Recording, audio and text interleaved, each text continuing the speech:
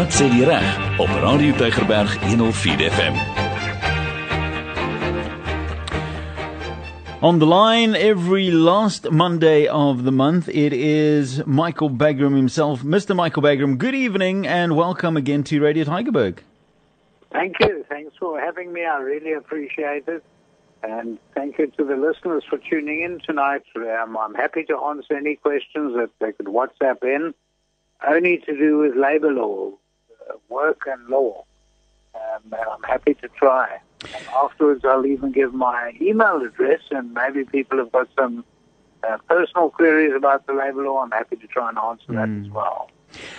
Michael, we are in an interesting time in our lives where everything that we perceived as to be normal, it really didn't turn out normal. We've been facing things that were unprecedented, due to pandemics, due to laws that have changed, due to people's working environments that have changed. You yourself have made mention in the past that things at Bagraim's attorneys have changed, where people used to be at the office.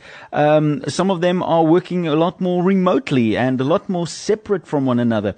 Things 10, 15 years ago we would have seemed to think to be foreign, but today we are discovering new normal in the workplace. All these changes, are they positive changes? What do you think? Are a lot of them positive or a lot of them negative? If you have to look out on the landscape of labor in our country, all these things that have happened, do you think they have a positive effect on South Africans going in the future, or do you see a couple of red flags? Thank you. Yeah, I do see some red flags, obviously, and I did want to also touch on the CCMA, where things they're trying to normalize the situation. But yes, I think everything at the end of the day, there's a plan. There's an eternal plan that we obviously didn't see coming, and there's good in it. And my grandmother always used to say that when man makes plans, God laughs. And we've seen this in the last 2 years, where we didn't think anything like this would happen. But I do think there's some value in it. I mean, today I had meetings basically across the globe through Zoom and Microsoft Teams, which is absolutely amazing. Yes, 3 or 4 years ago, I would have had to have those meetings on telephone, which was all normally crackly, and I couldn't hear people. And then we'd have to make arrangements for eventually one of the witnesses to come through. Today we could do it all where I could almost like I'm sitting in the same room, and I could speak to them, and there was no gap between what I was saying and them hearing that, where we always used to experience it. So we've had a lot of good come out of that. What's also amazing, absolutely amazing, is that I've been running arbitrations over Zoom, and I've had witnesses sitting in Johannesburg and Pretoria and Durban, and we've cut down on enormous expense, enormous amount of time wasted, and above all that, people are more comfortable in their own environment. And, we'd always have problems having to issue a subpoena for a witness to come down. I remember years ago I had to get a witness to come down from Bloemfontein, and we had to issue a subpoena to the witness. The witness tried to duck the subpoena. In other words, it didn't go and fetch it.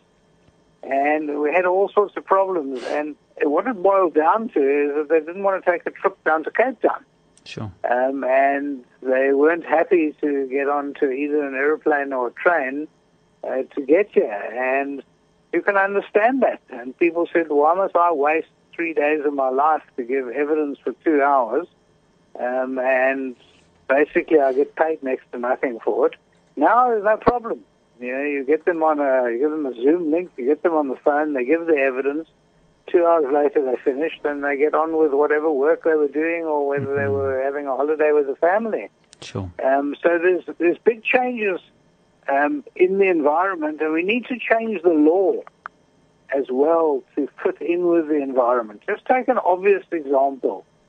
When you move into a set of offices, there are obligations in terms of the health and safety regulations that were put out by the Department of Employment and Labour. They want to know that your lighting is adequate to see what you're doing, whether the ventilation is adequate to be able to breathe and not spread disease, whether the furniture is ergonomic and not dangerous, whether the floors are not too slippery. All those things that the Department of Health would look at, and the Department of Labour, Employment and Labour would look at. What do you do now when you've got Michael Bagraim running an arbitration and he's sitting at home in his little office at home? Can an inspector arrive and say, we want to just check to see if there's proper lighting or ventilation? Or I mean, it sounds absurd, doesn't it? No, it does. But that's the bottom line. The law says they're entitled to have a look at it, and then they can also order your employer to make it self-sufficient in the sense that it now falls in with the laws. So what do you do about that? How are we going to handle that? And I don't think the department's thought about it. I have, in fact, I put the question to the minister about 3 weeks ago. I said to the minister, are they considering looking at the situation? Because a lot of the professional staff of South Africa are working at home. Architects, engineers, lawyers. You go. Michael, are you still there? It seemed like we lost Michael for a moment. Let's see if we can't get him back. Just a moment. Ja, en dit is ongelukkig hoe dit werk baie keer in die regstelsel. Baie keer dink ons het al die antwoorde en dan het ons nie al die antwoorde noodwendig nie. Somstyds is dit van so 'n aard dat ons probeer om die antwoorde te kry en die landskap het net heeltemal verander. So, waar jy jouself ook al bevind, mag dit vir jou vanaand baie insiggewend wees hoe Michael praat oor die verskillende eienskappe en hoe werk anders raak hier in Suid-Afrika wanneer mense in ander werksomgewende begin werk. Michael, we are back online. Sorry, we lost you there. We have a couple No problem. We have a couple of questions tonight that listeners have texted in so far, sent in via WhatsApp. I would like to start off with a question, and I think it will end up with the CCMA, and you wanted to make mention about the CCMA earlier. The question from the listener is, on the 22nd of April, which was this last week, I took a dead rat and I scared one of my colleagues. She was very panicky afterwards.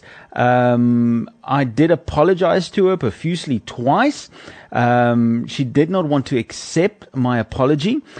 She didn't get hurt. She didn't fall. She didn't break anything. It was merely I scared her. Monday morning, the 25th, which is today, just before 7 in the morning, I was summarily terminated or fired with immediate effect and without any excuse or reasoning, nor was there a warning. What do I do now? Yeah, obviously that will land up at the CCMA, the Commission for Conciliation, Mediation and Arbitration. Just before I even forget, let me just tell the listener, you must complete a form. It's called LRA 7.11. You can get that online from the Department of Employment and Labour. Go onto their website, go into the CCMA, and there they use, it's called a referral dispute, and you get the form LRA 7.11. You complete that, but make sure that it's sent, a copy is sent to your employer, and once it's sent to the employer, give proof with the proof and the same document to the CCMA, and then you follow up with them and you ask them whether they can give you a case number. So that's out of the way. Must do it within 30 days, otherwise you've got all sorts of problems trying to explain why you're late. But now for certainly in time now, and that's the idea to do that. The second thing is, obviously, I would also write to the employer and say, I confirm you've dismissed me, but can you explain why you didn't follow any disciplinary procedure? And also ask them if there is any appeal procedure. So I think I would actually put that in writing, and I tell you why. Often people say, I've been dismissed, but in fact they've been suspended pending the outcome of an inquiry, and that's not actually a dismissal. Or the employer says, I didn't dismiss you, you just now absconded. And so there's a fight as to who did what.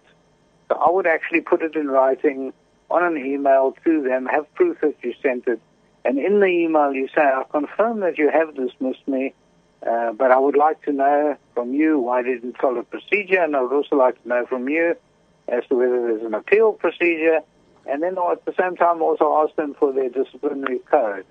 So there's no arguments afterwards, because many employers do say, I didn't dismiss you, you just haven't pitched up to work. That being said, if you look at the merits of the case, the lesson to be learned from this is that one doesn't have practical jokes, the pranks at work. It doesn't work. It never does. They appear to be funny, but they always unfortunately backfire. I've just had a terrible case where it was a party. Everyone was going to I think it was a birthday party, and one of the ladies thought it was really funny to go and put dacha in the cookies. And someone ate one of those cookies. He felt really ill. He's a religious man. He doesn't take that sort of mind-bending stuff.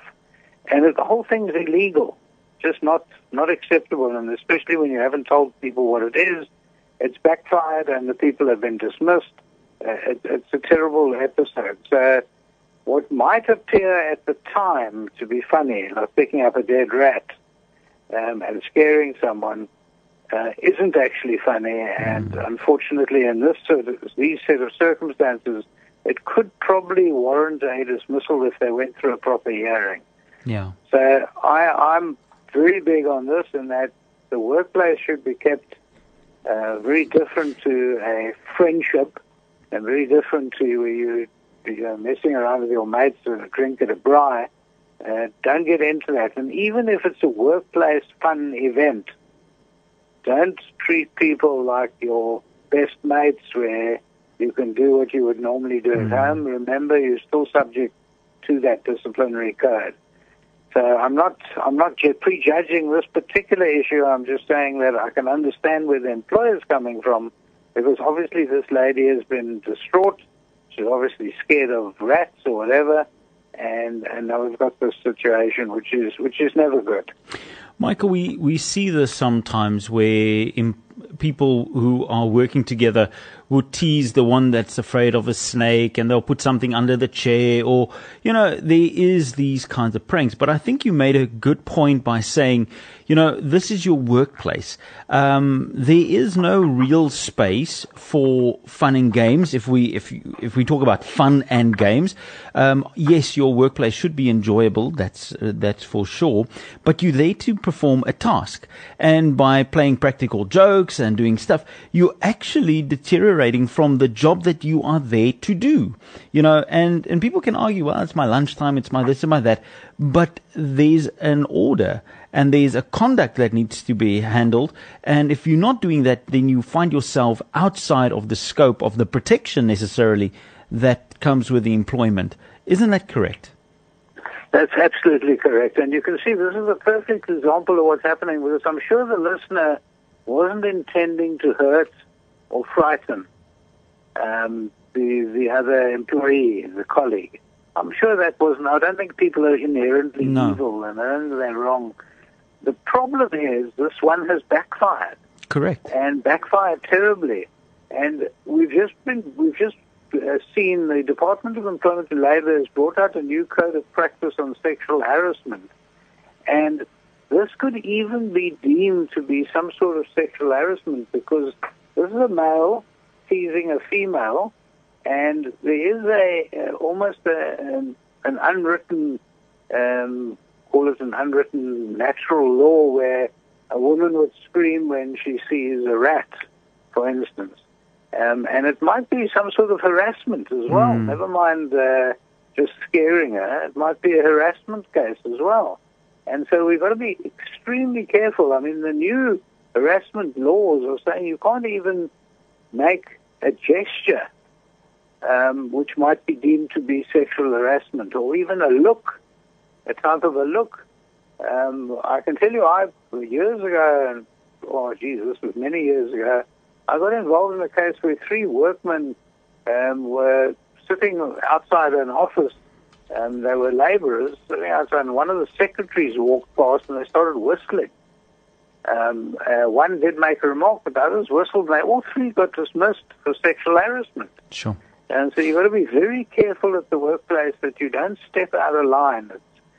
Your job is a very valuable asset today. I keep telling people that jobs are so difficult to come by. You get dismissed from one, you're going off with a record, and then in any event, it's difficult to find another job. So you can imagine, everyone else is struggling to find a job. Now you've got a negative review from your previous employer, and when you're going to a new employer, they want to speak to your previous employer. They want a reference from your previous employer. It looks terrible to say you've been dismissed because you dangled a dead rat in front of a lady. Not acceptable at all. And so I'm not picking on this listener. All I'm saying is it's a terrible lesson, but hopefully this lesson, there's some good that comes out of it, that others will take note, and that obviously this listener will never do this again. Sure. And then also there could be some value in the fact that the employer didn't follow process. And of course, one also wants to be able to ask in a proper disciplinary hearing, ask the person that was on the receiving end of the joke if they would forgive you, which they might do. If they see that it's caused you to lose your job, they might feel terrible about it and might say, look, I accept your apology and I'm happy to work with you in the future. Correct. So there might be some value in that as well. Michael, the case in circumstances like this, let's take the practical joke aside now. Let's say it's a wrongful termination, procedure wasn't followed, and so forth. We have advised people many times to go to the CCMA, and the CCMA is kind of that first step into the formal process. But with unfair dismissals, that's not the jurisdiction of the CCMA, correct? It needs to go then to the Labour Court. No. That would the unfair dismissal that goes to the CCMA. Okay. That's where it goes. You would fill in the form, the 711, which I was speaking about. And that form would then, the CCMA would generate a case number. Okay. And you give them your mobile number, and they normally SMS you to say that they've received this and it's receiving attention. And you give them your email address. And if you don't have an email address or a mobile number, give them a friend's email address or mobile number, because it's easy for them that way to get hold of you. They will then, normally, within 30 days, they will then generate a case number. So that's important. It starts off in the Cape. It starts off WECT, and then a number, and then oblique, and then 2022, the year. That's very important. And if you haven't got that within 30 days, I think you must follow up with the CCMA to find out what's going on. Because sometimes they don't receive it, or something goes wrong, and you don't want to be months later still waiting for your case number. You want to pursue it. So I would suggest that people send in that within the 30 days, and wait about 10 days, and then pursue them for a case number. Once you've got that case number, they will then send you another document giving you a time, date, and place for a con-arb. It's called con-arb, conciliation, oblique, arbitration. And it's a two-step process that comes, and they give you a time, date, and place for that con-arb. And what happens is they're expecting first to conciliate, mediate, is the right term, to mediate that dispute between you and your employer, where a professional mediator who will then conduct the conciliation will try and get a middle path, try and get a solution to the dispute that has now occurred. It could be money, it could be a reinstatement, it could be an apology, whatever. If it doesn't resolve itself, and these commissioners are quite good at what they're doing, they've been trained, If it doesn't resolve itself, then it automatically, there and then, goes on to an arbitration, which is more like a court process. But that same person, that mediator, then puts on a different hat and becomes an arbitrator, like a judge. And then they will make a decision for you. In other words, they first let the parties try and make decisions to suit both parties. If they can't do that, then that mediating will come to an end, and they will go straight on to arbitration. What you can do, if you don't want to have mediation and then directly afterwards arbitration, which I never like, for reasons I'll share with you just now, but I then send in a letter objecting to the con-arb, especially if the mediator that they appoint is not someone that I think is going to be completely objective afterwards. A senior commissioner, commissioner who's well-versed in the laws and have been there for many years, are able to become objective in the sense that you might first share stories with them and then they say, right, let's put that aside, we haven't settled, now I'm going to arbitrate the matter. I normally object because I want a different person, a different one who was the one that tried to conciliate the matter. And the reason why I do that is because I share intimate details of the case with the mediator when they separate the parties. They separate the parties and they say, right, tell us what your case is, and then you give them your case, and then they have a chance to speak to the other side. And I don't know what's taken place when they have an independent individual meeting with the employee, for instance. I might be representing the employer. So I normally object and I say I want someone completely different. It then gets postponed to a later date, normally a month, maybe 6 weeks thereafter, for an arbitration.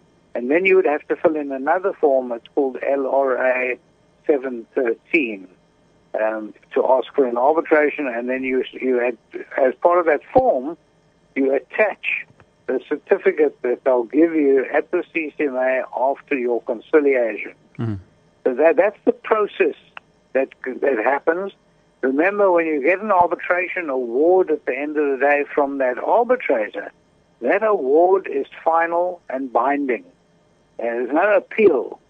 There's no saying, oh, hell, I'm not happy with this, and so I want to have someone else to decide it.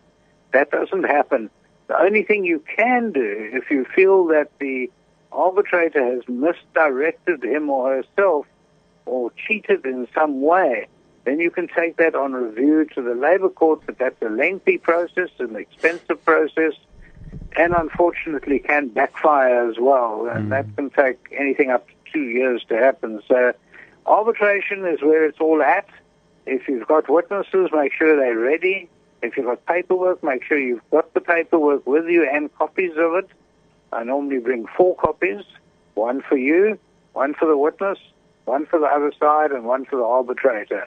And that you number those pages so that when you say, let's turn to page 6, you're all on the same hymn sheet and you're all looking at page 6. I don't want to irritate an arbitrator by saying, I have a piece of paper, but can we share it because I haven't made copies? That's irritating for an arbitrator. Or, even worse, I've got a document that proves what I'm saying, but I've got it at home. I'll bring it to the later stage. There's no later stage. It's there and then. That's the arbitration.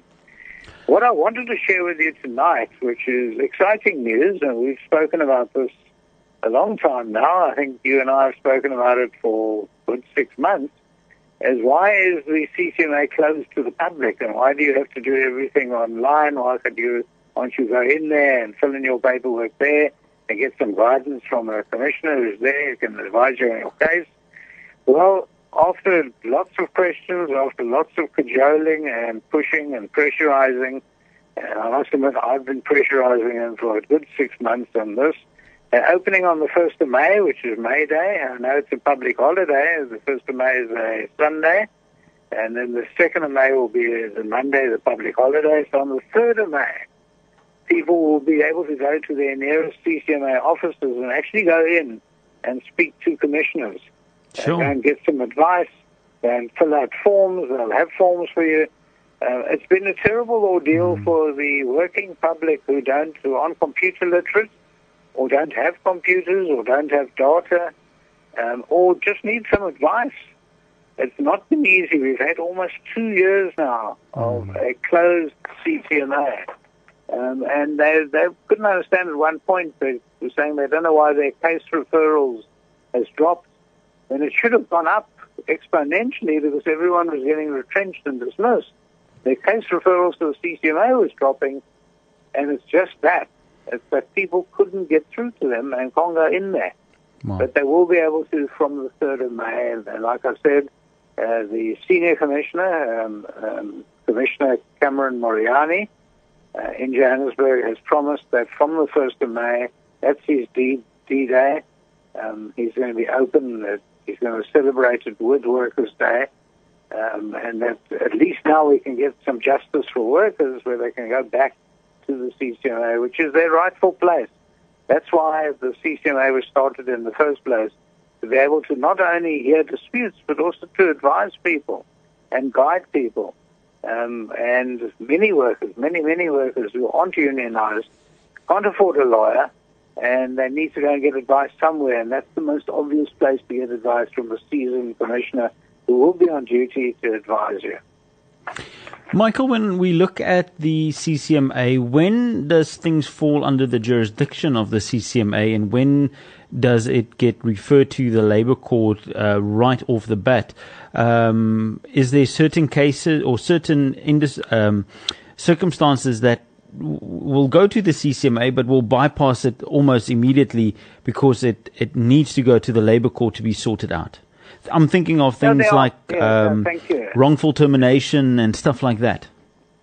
All those cases, all the wrongful termination, all the cases that are or unfair dismissals, disciplinary, unfair dismissal, they all go to the CCMA. You first refer to the conciliation, and then it goes on to arbitration. What happens is if you get retrenched and you're part of a group of people that get retrenched, if there's more than one person that's been retrenched and there's no consent to going to an arbitration, that has to go then after conciliation, has to go to the Labour Court. If you want to interdict, for instance, you want to stop a strike, interdict it because something's wrong, you would go directly to the Labour Court. So there are a whole lot of different types of cases that would go to the Labour Court, because that has got the same jurisdiction as the High Court. If you need to get some paperwork, for instance, from the company, you would then go to the Labour Court and demand that they produce the paperwork. That's a more technical side of it, a more difficult side of litigation. But what they've tried to do with the Labour Relations Act, they've tried to make it simple, cheap, and quick. And so that most of the disputes, I think it's something as high as 91% of the disputes are with regard to dismissal. Yes. And those cases all go to the CCMA. So you can see the CCMA is incredibly busy and the Labour Court isn't so busy because of that. But like I said, you can take all those cases that go to the CCMA afterwards if you're unhappy with, you think that the commissioner misdirected him or herself, you can then go on review to the Labour Court. But like I said, there's a long waiting time. I'm getting cases now that have come up which are over 18 months old. So it's not the best way to push it. I know many employers would rather push it into the Labour Court if they can, because they don't want their dirty washing to be hung out and dried at the CCMA. Yeah. But the majority of cases, I'd say at least 90% of the cases, do land up at the CCMA or at bargaining councils, which is a very similar process to the CCMA. For instance, if you get dismissed and you're in a trucking company and you get dismissed, you would fall under a bargaining council, so you would refer it to that particular bargaining council for your dispute to be heard there. But now and it's changed a lot since 3-4 years ago, normally if you have a monetary dispute, in other words, you believe that your employer hasn't paid you out all your leave pay, You've resigned, you've left, and they said, no, you only had 3 days worth of leave pay left, and you think it was 30 days. Normally what you used to do, you have to go to the Department of Employment and Labour, then it was just the Department of Labour, and you would get an inspector to try and pursue the company to get your outstanding leave that is owing. Sometimes that inspector or an official from the department would take that to the Labour court and pursue it for you. But invariably it was a very difficult and very lengthy process again, and they didn't have enough inspectors, enough officials at the department to be able to pursue those cases. The laws changed, and now you can, as an individual, go directly to the CCMA to pursue you getting that money from the CCMA, from the Commission, and they normally sit within 30 days, and it's quick and easy. But they'd like them there. On that particular type of case, you can't take a lawyer with you. You have to do it yourself. And the company can't take a lawyer themselves. They have to do it. Unless you belong to a trade union, you can bring the trade union with you, or if the company belongs to an employer's organization, they can bring that with them. So that's what's happening now. I know tonight we've got Tony Radman listening.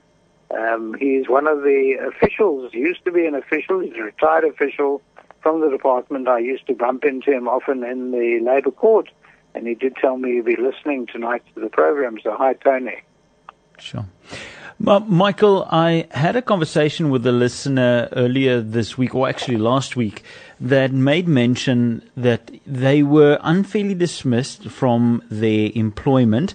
They went through the process of the CCMA, went through the conciliation, went through the arbitration, and at the end of it all, they only received a tiny settlement amount, partly because they would have wanted more, which was more in line, say 3 or 4 months worth of salary, but they didn't have the finances to pursue it further to the Labour Court.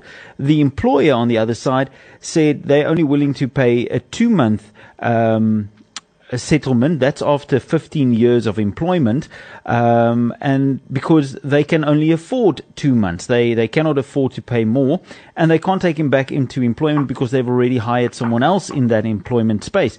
Now the question is, firstly, the person didn't want to resign, they didn't want to leave, and it was like a forced retirement situation, and they won the judgment in that case for a settlement, so they settled. But in cases with credit cards and loans and stuff like that, there's a protection in insurance that covers people for when they lose their employment or when they get retrenched. In this case, this person wasn't retrenched, and they weren't necessarily fired, but they weren't given the option to keep on working, and they took a settlement. So now they are responsible for that loan, and they can't afford it because they don't have employment. What can a person like this do in a case like this? Well, there's very little in this particular instance because they've settled. They've obviously signed a settlement agreement, which is done in full and final settlement. Yes. What has happened here, and I can read between the lines, obviously the commissioner did try and intervene, and like I said, they're very good mediators. So they try and say, look, your case has got pitfalls in the various areas. They tell the employee, and so we don't think you're going to get as much as what you want to do. This is like a normal tactic of a mediator, how they do it. Whereas they go to the employer on the other side and they say, listen, we think you might have run foul of the law here, you might have unfairly dismissed this person, and we would suggest that you pay them. And the employer says, well, I haven't got money. And they say, well, if you're going to lose your arbitration, you'll probably have to pay a lot more. And so a good settlement, which all the commissioners say, is when both parties are unhappy. In other words, you don't have one very happy person and one very unhappy person. If both are unhappy, then that's a good settlement. Now, what's happened here in this particular case, obviously this employee was bullied to a little bit, the extent, by the commissioner, by the sounds of things. or even by the employer, and then went and signed a full and final settlement agreement, and that's the end of the road. It's very difficult because nowadays what happens is when you sign a settlement agreement at the CCMA, that commissioner brings in another commissioner from outside and says, I need you to come in just to confirm with both parties that they're signing this agreement and they're doing so freely and voluntarily without being bullied. And the commissioner then brings someone else in. That other person then looks at both parties and says, are you signing? Is that you? Is that your signature? Are you happy with your signature? Do you confirm the contents? And do you understand it? And have you been pushed into this? They say, no, thank you. And then ask the employee, is this your signature? Is this you? And do you understand what you're signing over here? And have you been bullied into it? And they say, no, I haven't been bullied and I understand what I'm signing. And then they go away and that second commissioner will then sign that I've been through the exercise. So you can't afterwards then say, I've had buyer's remorse and I think this is very unfair. Yeah. I know what it's like. I go down there every day to the CCMA and I know what it's like. The employees come there and they're nervous. They're like a fish out of water. They've never been there before. They don't understand the process fully and they're feeling exposed. Yeah. And when someone says, look, I'm willing to pay you 2 months' salary, and then you can go home and that's the end of it, often people just almost feel relief and say, and then when they walk out, they say, but what have I done? I've been there for 15 years and I've been unfairly pushed out. There was no reason to push me out. And now I've got no comeback. And I understand that and I sympathize with it. The problem is that you are actually given a chance to say, no, I'd rather have it properly heard by an arbitrator, and I'd like to take the chance. A lot of people feel that that's gambling, and you don't want to gamble, so you'd rather a bird in the hand is worth two in the bush, and that's the problem. Michael, just a final question, also on the CCMA, if we have a brief answer on this, and then I want to read you a message from a listener, but just a question quickly that was asked. Good evening. Our company recently retrenched 4 people due to overstaff and financial reasons in the business. One guy has now gone to the CCMA for unfair dismissal. Can he do this? Is that illegal? Yeah, he can. He can do it. But the company can immediately say we object. It has to go to the Labour Court because there are 4 people and we don't agree to the jurisdiction of the CCMA. All right. Michael, someone wrote in a message a little bit earlier this evening, and I would like to just convey the message to you. And this is because you are always so generous with your time, with your resource, your knowledge, your research, your resource of knowledge for listeners. You are one of the most punctual people when it comes to emails. You remind me constantly how bad I am at my admin when you email me and I don't reply back immediately. But that's a service or a kindness that you show over the last years to Radio Tygerberg listeners, where they would ask a question, and if it's possible for you to work something out for them, you do that. And this is where the message comes from. And they say, good evening to everyone, and especially to Michael. This message is just a message that happened over a month ago about my husband's UIF. And I want to thank Michael for the fact that he assisted and that it caused my husband's UIF to be paid out at the end of it all. After struggling for a long time, finally they have paid it out. And then they thank Radio Tygerberg for having people like Michael on there once a month. But Michael, you are a generous man when it comes to helping people out, that with writing an email or just connecting them to the right person. Thank you very much for doing that. And if people want to make contact with you, how can they do that? Thank you. Yes, I will give my email address. That's very heartwarming to see, because I must tell you, in many of the cases, I'm not successful. Yeah. And there will be listeners who will tell you that we've been struggling for months. I have one of the Radio Tygerberg listeners that I've, in fact, tried to help again today, but we've been waiting almost 2 years. Sure. So there are some tragic stories as well, but I'm very pleased. I'm heart sore that some people I can't help, but when I hear that someone has been helped, that makes it all worth it. Yeah. So please, yes, email me. I'd love to try and help. I don't charge for that. I do write the letter. I don't run the court cases for you, but I'm happy to write the email. My email address is Michael, my first name, Michael, Michael, at Bagraims, BAGRAIMS,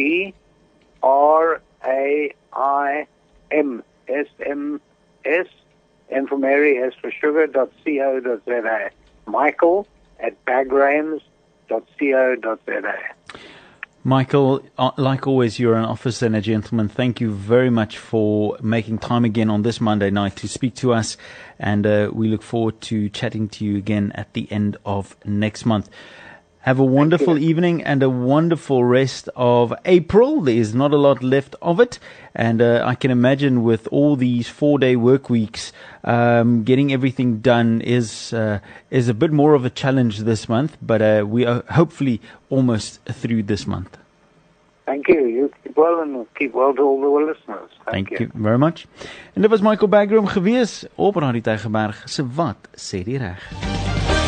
Jy het geluister na Wat sê die reg op Radio Tygerberg 104 FM. Skakel gerus volgende maandag aand weer in.